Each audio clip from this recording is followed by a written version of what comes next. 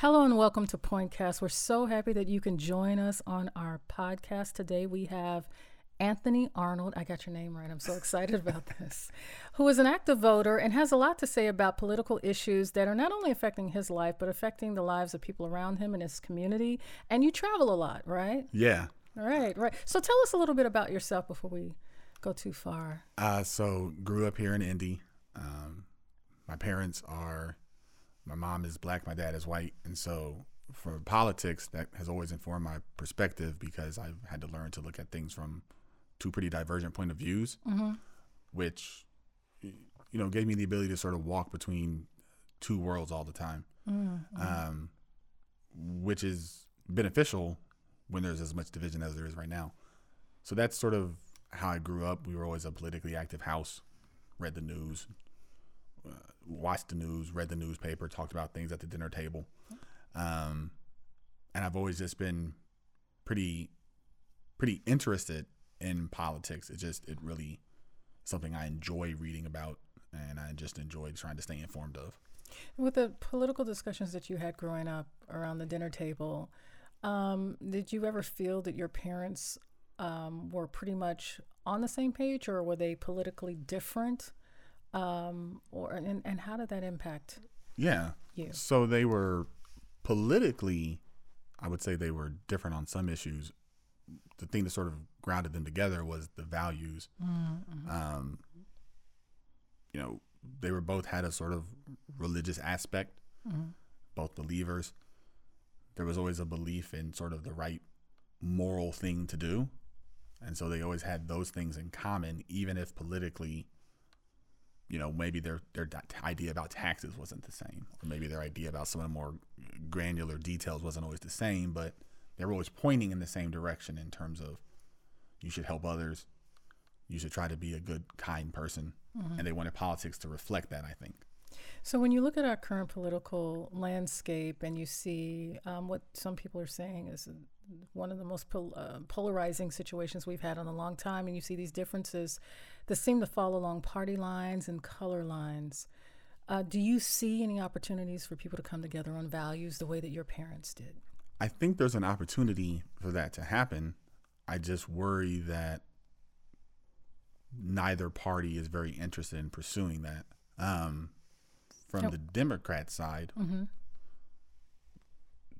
there's a reluctance to talk about morals and values because it very quickly leads you into matters of religion, which is something that the left has sort of drifted away from. That's despite the fact that some of the most successful civil rights movements, not only in this country, but in history, have had a faith component to them.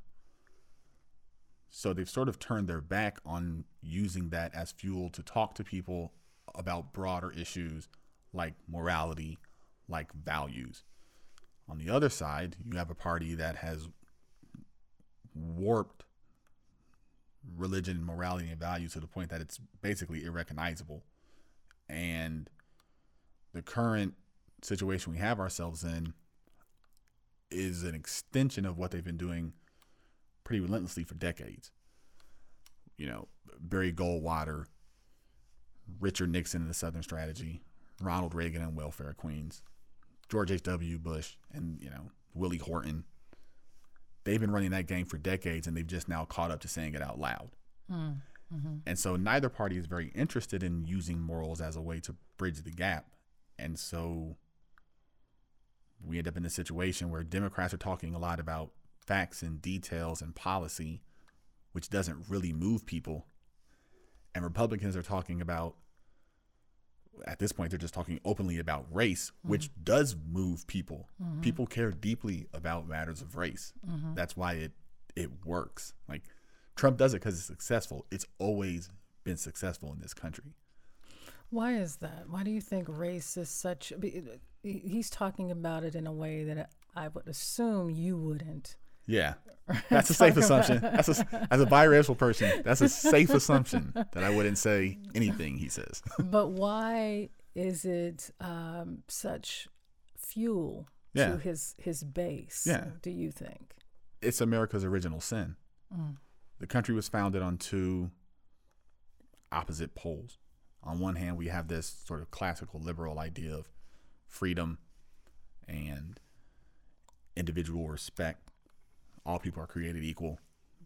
At the same time, some of our founders were literally slaveholders. These two things are in complete opposition to one another. So when people like Trump and his base, when they say, well, this is how we see America, a mistake we make is thinking, well, that's not the America that we know. Well, that's actually not true. This is very much in line with one half of what America's always been. America's always been a deeply racist country. From our founding all the way up till now. There is not a period in our history where you cannot find deep, troubling racism.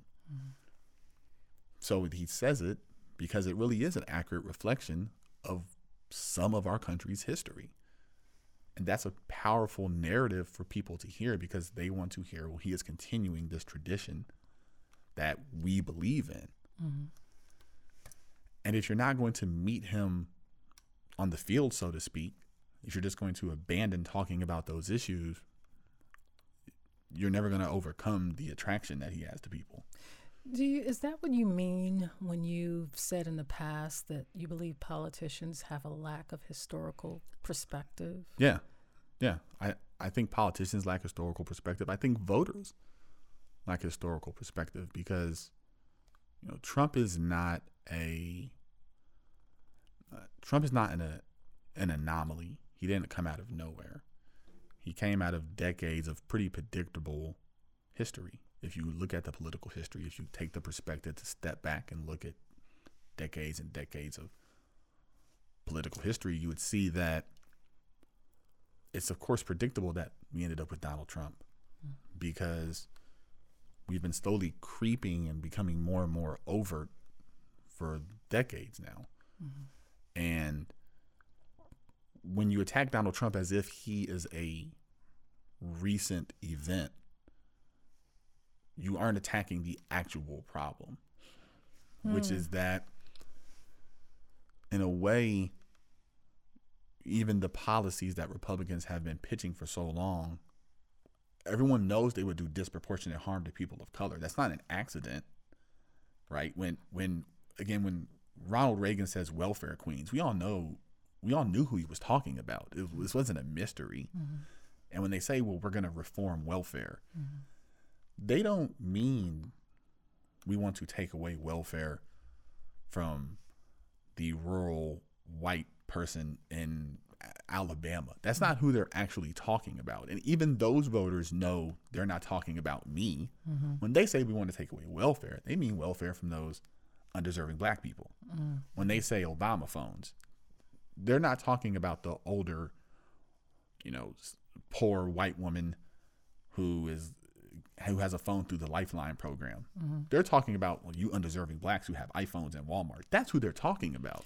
So why have we tolerated that dog whistling for so long in not just in the political parties, but among voters? Yeah, that's a really great question. My opinion, my answer is a little troubling, unsettling, which is that it's just easier to not look at a problem sometimes. But that doesn't make it go away. No, obviously. It doesn't make it go away. But if you don't have to think about it, if it doesn't occupy space in your head, if it doesn't take away your emotional energy, it's just easier to pretend it's not there sometimes. So do you think that our elected officials are ignoring some of these serious issues that you're bringing up because voters are? Yeah, I think that's a big reason. Politicians crave nothing more than to continue being politicians. The thing they love more than anything is, as you mentioned before, getting reelected. That's what they love. You can lead them by the nose to some degree. If voters care enough about an issue, the politicians will respond because they don't want to lose. I mean, but that requires a large enough collective to get their attention, right? I mean, it does. It does. It requires a large enough collective. It requires there to be, in a way, it's a call that I think is difficult to answer because I think it actually does require there to be some individual voices who can sort of carry the mantle, which is a lot to ask of a normal citizen. But that's unfortunately what a democracy requires. It requires that there always has to be a voice on the citizen side who can make the politicians look and say, I will not go away. I have enough of a platform. Right. I have enough natural ability to make you look at this thing I'm doing. And you build a movement and you force them to look at you. Well, there's a huge movement around several political issues, one of them being immigration. Yeah. But there's also a lot of debate around it. So you would think with all of the discussions that would move politicians toward, resolving or creating an immigration policy that would resolve at least some of the issues that we're seeing at the border, which are probably, it's more than just immigration reform. There is refugee status reform, and then there is true immigration, which doesn't rise to the level of an emergency. Right. So I think we've combined Yep. two issues into one, and that's part of our problem. But with all of that discussion, why do you think we haven't had any movement? There was even discussion during George W. Bush's time in office, Obama's time in office, and now Trump's time in office. Yep. Why are we stuck on immigration? So, on immigration, I think the reason we're stuck is because it's so complicated, right? So much of this ties together that you end up talking about like a dozen different things to answer.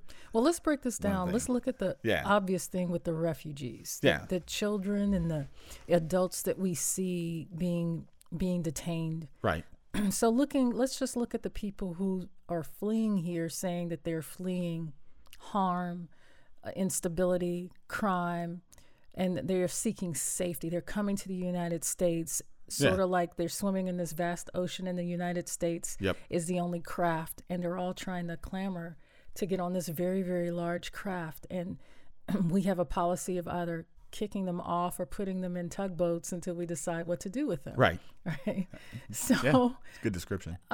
So if we just dealt with refugees, what is your thinking on that? Why do you think we're stuck when it comes to simply helping people? And the reason why I ask that is a lot of people like to think they're well-meaning.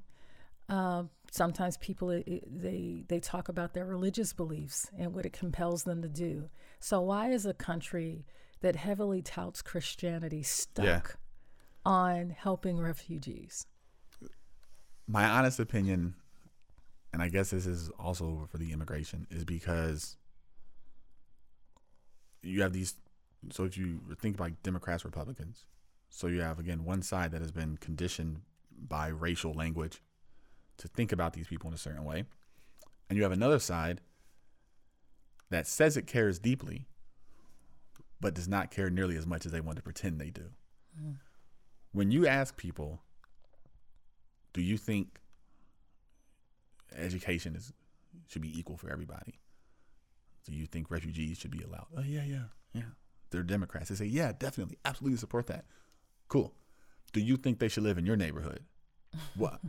My neighborhood? I don't mean they should live with me. I don't want them to be next door to me. I want them to be next door a few blocks away with the other refugees. When you try to integrate housing neighborhoods, it's a disaster. Even in Democrat areas, it's a disaster.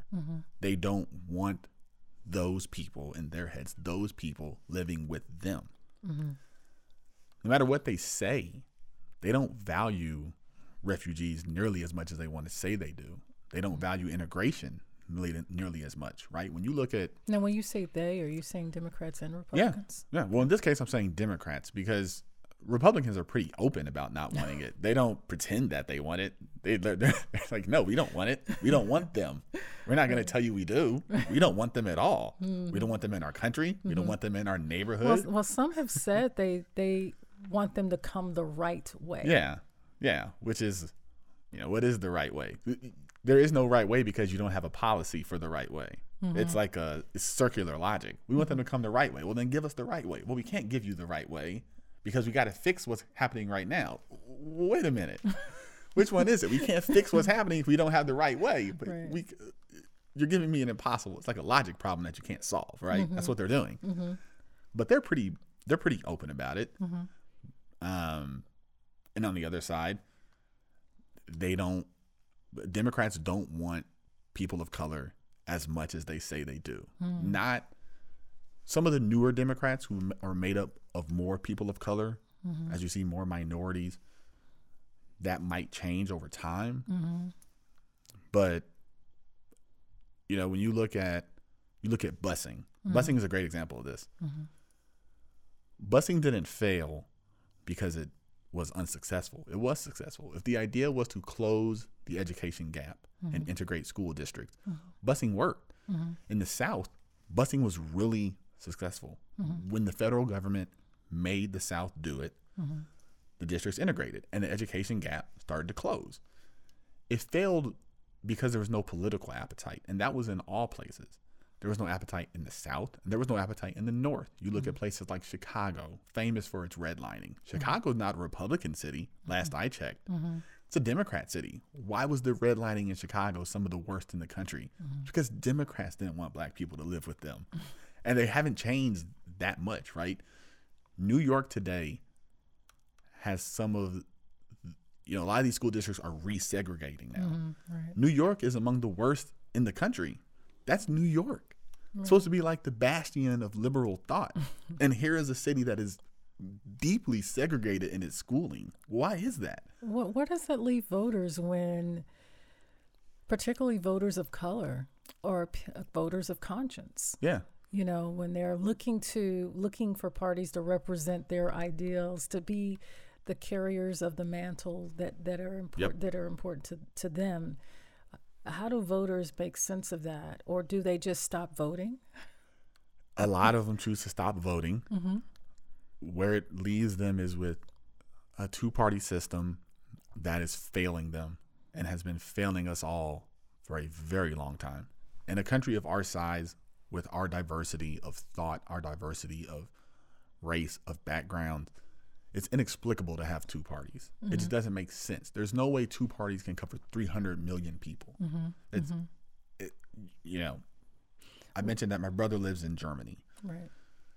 I mentioned that to you, Right, before we okay. started. Mm-hmm. And you look at the number of political parties in a place like Germany or a place like France. They have 7-8 political parties because they need them to accurately represent a broad range of opinions and views. Mm-hmm. We have 2. And this idea that the Democrats, and I talk more about Democrats because I identify as one. Mm-hmm. And so it tends to hit a little closer to home because I want my party to be better. Mm-hmm. But the idea that you can be a broad tent for everybody, there's no way you can represent the former union worker in Ohio, a swing state. Mm-hmm. You can't represent the former union worker in Ohio, who's from a small town there, Mm-hmm. while also trying to represent the, bisexual Hispanic kid in LA, while trying to also compete for these votes in Texas, a place that is rapidly becoming more purple as immigrants move in. So you're trying to Right. compete. You're trying to have a broad tent that represents all these people. How?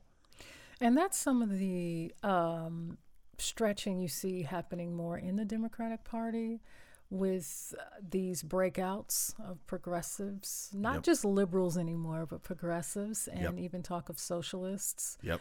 or socialist Democrats, whatever the terminology is. Perhaps that is in response to what you're talking about. But I really want to go back to another point that you mentioned earlier, really alluding to how the civil rights movement was so fundamental in some of the changes that we have because they were incorporating faith Right.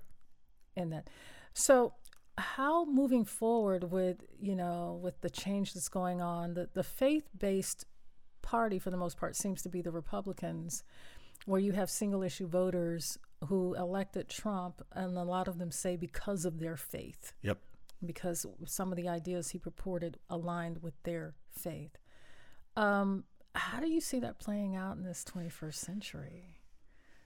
I think it's going to be one of the more interesting things to watch, right? I mean, there's a slight resurgence of it. You see someone like Buttigieg, the Democrats. He's pretty open about being a person of faith, how it fuels his view that we should be kinder, gentler. But for the most part, I suspect that Democrats are going to continue to not talk about faith. And not talking about faith and not talking about race were the two things that you said, the two opportunities lost among Democrats. Yeah, it's a huge mischance. Why are Democrats not talking about race and faith? Race, I think in some ways it's easier for Republicans to talk about faith, or talk about race rather, because they don't have to directly appeal to voters of color. So if they misstep, there are no votes lost. They weren't going to vote for you anyway. Like, Donald Trump doesn't care about angering black voters. He's not counting on black voters to get elected. He doesn't care. What about the Blacks for Trump, that whole segment of voters? It's a segment, but it's probably not like a substantial enough segment to power his election. It's just like a nice little aside. Like, I have some blacks who I can point at and say they support me, but I don't really need them, right? But if you're a Democrat, any misstep on race, it's almost a death sentence to your campaign, right? I mean, you look at So why would a politician be afraid of a misstep if they're having a genuine discussion about race relations, or improving race relations? I think they're afraid of it because you look at what happened after the first round of Democrat debates. Yeah. There were a lot of things said, but there was only one headline. Kamala Harris dismantles Joe Biden on busing. Biden is looking at this going, this is a vote I took decades ago in a completely different political environment. Well, let me ask you this. How do you feel about the whole Kamala Biden thing? Do you think that Biden had made an error in his judgment? Or do you think he should have apologized? Or do you think Kamala was playing the political game and taking her shot? Yeah, I think she took her shot, which, look, you have to. Biden's the front runner in the polls. Politics is a full contact sport. He knew what he was signing up for. He's done this before. He knew what was going to come. It's like, you know what's happening here, man. Everyone's going to go after you because you're the top guy right now. She saw that as an opportunity to just take control of the narrative. Tip my cap to her. But Biden got in trouble because in a way he didn't want to fully embrace his actual strength as a candidate, which would be, I do have the experience and I have done this, and it does require a messy degree of compromise sometimes to make things work. You don't always get what you want. Sometimes you got to work with people who you may find them to be personally repulsive. That doesn't change the fact that you might need their vote. And that doesn't mean that, and if you're talking about those people publicly, sometimes you have to say certain things in order to, smooth it out. So it sounds like you were okay with Biden's explanation. Yeah, I was largely okay with it. I think he has some weaknesses as a candidate. He's not my preferred candidate. I'm okay with his explanation because the political era in which he took that vote was way different. You literally had to work with those people. There was, well, they were also colleagues. Democrats. They were They were Democrats and his colleagues. And you go, at a certain, you don't want to think party unity matters more than anything else, but if you can't get your own coalition together, you can forget about getting the other side, because if they see a crack in your coalition, they're going to exploit it to the hilt. We're seeing that right now. Yeah, we currently see that with the call out of the squad. If you will, with the divisions between Ocasio-Cortez and Pelosi, or alleged divisions, or differences of opinion, right? And three of the other folks who were in agreement with her, and all of that, which is basically, some people sum it up as to a difference in generational perspective. And some people say, no, this is a real change. Where do you fall on that? How does that hit you? The difference between those two, to me, it's more in technique, right? When you look at Nancy Pelosi's views, I think she largely aligns with everything that the squad wants. She just has a totally different opinion on how to go about getting it, because she says you're not going to get 90% of what you want. You can talk about it all you want, but we have a certain amount of political capital. You maybe only get one or two things, and then that's it. We saw this play out, for instance, with Obama's first term. They bet everything on the Affordable Care Act. That was the big play. They people wanted him to take care of immigration. We want you to take care of gay marriage. Right. They said, look, the play for us is the Affordable Care Act. Nancy Pelosi whipped the votes, got everyone in line, and those people proceeded to get their brains beat in 2010. And they knew by casting this vote, we will be unelected in a year. Like, we are going to lose. Wow. They're going to pin us to the wall. And that's what they did. Republicans did it. In 2010, there was a wave. A bunch of people lost their jobs in Washington. And that was it. How does that play out at home when you're looking at as a voter and you're looking and maybe you say, I want health care and I want it this way, or, that version of health care did have the public option. Yeah. Right? But you say, I want this. And then do you support people that vote? I mean, first of all, let's go back to how it plays out with you, the voter. Yeah. That all of that political drama, does that matter to you? It matters to me because when I'm looking at people to vote for, I think you have to pick a person who is going to stick to the thing that matters most to you as a voter. And you have to know you're not going to get a whole bucket of stuff from them. Right. Pick the thing that matters the most and pick the candidate who you think is going to deliver that to you. And then accept that there will be some sacrifices as a result of getting the thing you want. You're not going to get it all. And so for me as a voter, I think that the income disparity in this country is a big driver of a lot of problems. Is that the pressing issue for you politically? Yeah, it is. What do you need to see in this upcoming election that helps you to understand that a particular person you want to vote for gets that? I mean, what would they have to, because income disparity is one thing, what they would do to help alleviate it is something else. Yep. So what do you need to see? I need to see concrete ideas for one. So this is more than raising the minimum wage to you? Yeah, this is more than just raising the minimum wage. That helps. But so specifically, I want a progressive tax system. What does that mean to you? That means we all end up having to pay more taxes, but it also means that the people at the top do end up having to pay significantly more to fund programs that would help those who don't have as much. I'm going to pay more taxes for healthcare, for instance. The progressive tax base is the foundation of everything that every Democrat candidate says they want.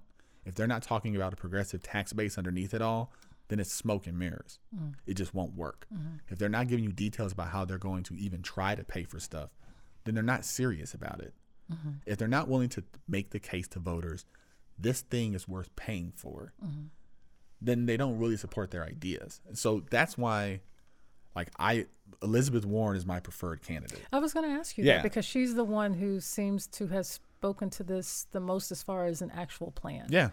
So out of all of the candidates, she's right now the leading one for you. Yep. Let me ask you this, just to play devil's advocate. Yeah. Is there anything that our current President Trump could do to win your vote on this? At this point, no. So for me personally, no. Again, as a person of color, I have a daughter our oldest daughter is autistic. And so when he went on stage and very publicly made fun of a handicapped person, I was like, yeah, you can go ahead and X that one out forever. There's no coming back from that. You're done. Yeah. I mean, everything about him is a affront to my life. Everything about him is a daily insult. Every word he utters, every gesture he makes is insulting to me on like a fundamental level. Your brother lives in Germany. What does he hear about our government and the United States and our president over there? They think we're crazy. They don't understand how we have this person who they say is, who's so obviously unqualified and unfit, and there's just nothing we can do about it. Like, you're just stuck. You're just going to ride it out. You're just going to accept that it might happen again. Like, that's an option. Like, there's no option to just say, hey, you got to go, man. Like, you're terrible at your job. Also, you're a criminal. And you guys are you're just going to do that. just going to let it go. And you're going to roll the dice that there's like a Well, I think the biggest question 40% chance he'll win again. Right. But I think the biggest question is his base is willing to let it go from the accusations of sexual misconduct to collusion and some other misdealings. Yep. That the biggest question is that for a base that is said to be heavily religious, that base appears to be accepting of the president and his presentation as his actions and so forth. So what would you say to someone that supports President Trump? Like, for whatever reason, for instance, there was a gentleman who voted for President Trump who was married to an illegal alien. Some people say, I say undocumented. Yeah. You know. But for the sake of those listening, pick which semantics works for you. And long story short, they were married for like 10 years and she was working and all of that. And she was deported. And they asked him, well, do you still support Trump? And he said, yes. And they said, why? Because he felt that Trump was going to turn over Roe v. Wade. Right. And that became the issue for him. And he's willing to sacrifice his family dynamic, his wife, who has now been deported, and permanently. She can never come back to this country. So that's a pretty strong stance to take. Yeah, it is. You know, so what would you say to someone like that? Well, for someone like that, I don't think there's a way of convincing them to change their mind. Mm-hmm. Trump's support among his base has risen. Mm-hmm. You know, you would think with everything that's happened, people would be changing their minds, but there's no indication that's happening. Right. His support's like 93% among Republicans, 92, 93, somewhere around there, like sky high. Mm-hmm. They love him. He's delivering exactly what they wanted, which, as you mentioned, is Supreme Court justices who will, they hope, overturn Roe versus Wade. Mm-hmm.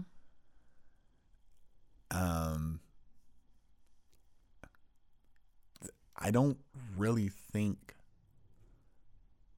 there's a way to talk to them, in part because there's this information. We don't have information symmetry anymore, right? If you're watching Fox News, if you're on Facebook and your feed is filled with conservative posts and conservative memes and conservative ideas, you're essentially living in a totally different world. There's not even like that's one of the things that the previous movements benefited from, right? Is you had like Dan Rather, you had like, Brokaw, you had like 3 or 4 big news anchors. Everyone was watching the same news. Didn't matter if you were conservative or liberal or whoever. You were watching the same news. You were reading the same papers. So you sort of had to live in at least this shared reality. We don't do that anymore. So back to the comment the issue we were talking about at the very beginning with your parents. Even though they may have had different views, they had shared values. And right. Basically, what you're telling me is that now we can't have conversations because we no longer have shared values. Yeah, I think that's true, and it's a depressing answer. I wish I could give like a different, more positive, hopeful answer, but the truth is, I think the information we receive is so fractured that I don't think you even have the basis to have a conversation about where we should go next if you are coming from 2 completely different places. Because how can you? If you legitimately, honestly, in your heart, believe that like immigrants are a threat to destroy America, how can I have a conversation when they believe something at their core that repudiates everything I believe and is an immediate rejection of anything I could say? We don't even share the same facts. When the president says alternative facts, it's easy to it's such a laughably ridiculous statement when he said it, because we're looking at the pictures and we're like, we can see the crowd sizes. Like, we're not blind. Like, it's very obvious one of these things is not like the other. Like, like the old game. Right, like you go right. like, it's a fruit, a vegetable. No, it's pretty obvious. That's how it felt when he trots out Sean Spicer and he's like, oh yeah, president had the biggest crowd ever. We go, that's ridiculous. Who's falling for that? A lot of people. You ask who fell for that? A lot of people fell for that. The answer is a whole lot of people fell for it. maybe they think there's a conspiracy. But when Fox News goes, oh yeah, the president's right. You go, what? Are you guys serious? Like you're not even going to contest that the president is just, and that's like the opening salvo of his presidency, right? Literally from the first week, we're immediately in alternative facts, and we've just been sprinting. Ever since then, we've been sprinting down this path of like, the president says things that obviously aren't true. Like it's what he did with his rally the other day, right? He goes, I immediately stopped the crowd when they said, send her back. Well, that's not true. I saw the video. Like, it's just not true, man. How can you say that? That's ridiculous. Well, he said it. And Fox News ran with it. And Mitch McConnell pretended he was deaf. And a bunch of Republicans hid in elevators. And they just, like, we're just not going to say anything about it. And you go, how can you not say anything? Like, you guys trying to hide behind curtains? Like, you just do hide till the blow's over? Yes. And so until we get on the same page and recognizing things as they are, perhaps conversations will be hard to come by. And unfortunately, we'll have to end the conversation there. There's so much more that we can explore with that, and hopefully we can have you come back. Yeah. But with that, I want to thank you, Anthony, for coming and sharing your voice as a voter. All voters' voices are welcomed on this program so that we can get to the point where we can have civil discourse and get people talking again about the things that matter most to the America that we want to build in common. So thank you, and thank our listeners for listening in.